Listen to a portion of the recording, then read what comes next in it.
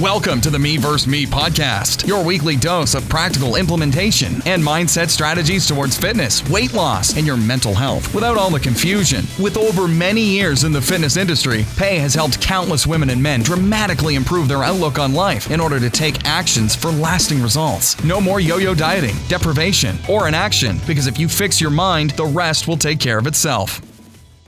Hello, everyone. Welcome to the Me vs. Me podcast. In today's episode, I want to go over all about reverse dieting, how you can go about it, and when do you need it. I have to first apologize that my voice is pretty much, I am sick, so that's basically enough said.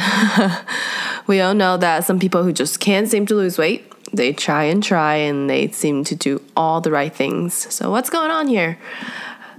That reason is called life. Everyone knows the fat loss formula is calories in versus calories out. The problem is that when we track macros, we're only controlling the calories inside. The other side of the equation is your metabolism. Our body's more than just calories in or out. The complex machinery of organs, hormones, and body movement that uses the amount of energy every day. So what is the solution? What if you could speed up your body's metabolic engine until dieting is not only possible, but it's easier? Well, you can. It is called reverse dieting. So what exactly is reverse dieting? Metabolisms change over time. They adapt. We constantly restrict food. Our metabolism adapts by getting more efficient at living on fewer calories because it is doing its job, keeping you alive. So it adapts. Put your body in a long-term deficit or yo-yo dieting between restricting and binging, and it will start use less calories. And this is where reverse dieting comes in. Basically, a diet that goes backward. You can add calories or macros each week, train your metabolism in the opposite direction. It does take a while, but when it's over, you'll be able to cut or maintain from higher calories. How is this possible? Your metabolism is a horribly intricate thing, but we'll keep it simple. When we say metabolism, what we really mean is TDEE, or total daily energy expenditure. Let's break it all down. The first piece of puzzle is your basal metabolic basal rate, right? Or BMR. This is the energy of your body burns to stay alive and accounts for 60% of your TDEE. Your heart beating, stomach churning, lungs breathing, all the important stuff. As we have covered, your BMR can be lowered by caloric deficit as your organs, sensing the danger of starvation, conserve energy. By steadily moving into the other direction, your organs might start to use more energy each day. Next is your activity. Scientists break this into two parts. Exercise and non-exercise activity. Obviously, any movement requires your muscle to work, which uses energy. Sedentary people don't burn much energy here, while professional athletes can as much as triple their BMR expenditure with exercise. When you eat plenty of food, your body has no problem spending on activity, but as you steadily drop calories, it's likely that your body naturally moves less. It makes sense.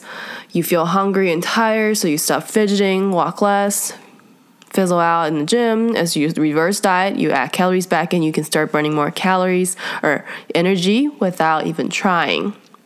The last piece of the puzzle is also the smallest TEF, or thermic effect of food.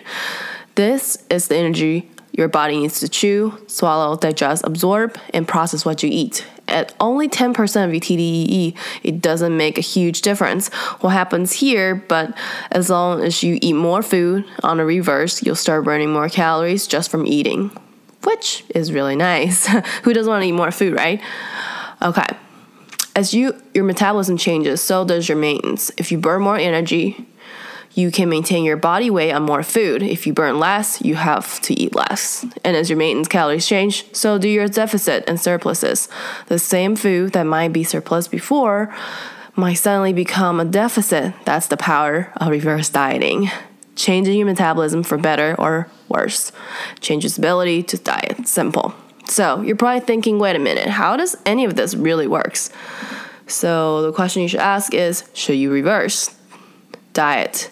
Well, do you have trouble dieting? If so, then yes. It's seriously the general, because it comes down to one question: why is dieting so hard? There could be many reasons: hunger, willpower, social pressure, but all of them stem from how awful your deficit needs to be. The lower calorie you have to go, the harder it is to stick to the diet. If you have to eat less, you'll be hungrier. If you have to eat less, you'll struggle more with willpower. It is only a matter of time that you binge.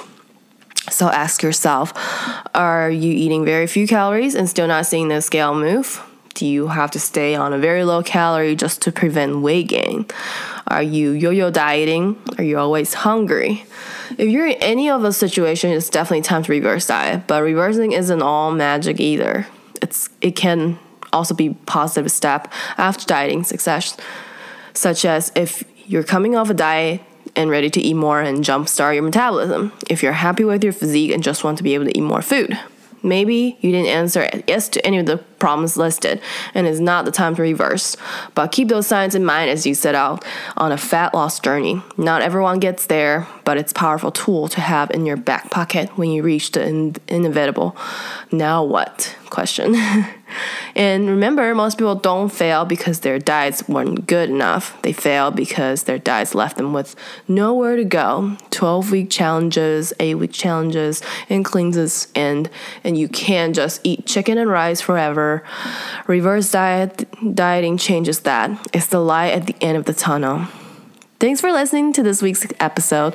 See you guys in the next one. Take care. Thanks for listening to the Me vs. Me podcast. If you've made it this far, we'll take that you enjoyed the show. We'd love if you would leave us a review and rating on iTunes. We really appreciate your feedback and support. For more details, visit mevsmepodcast.com.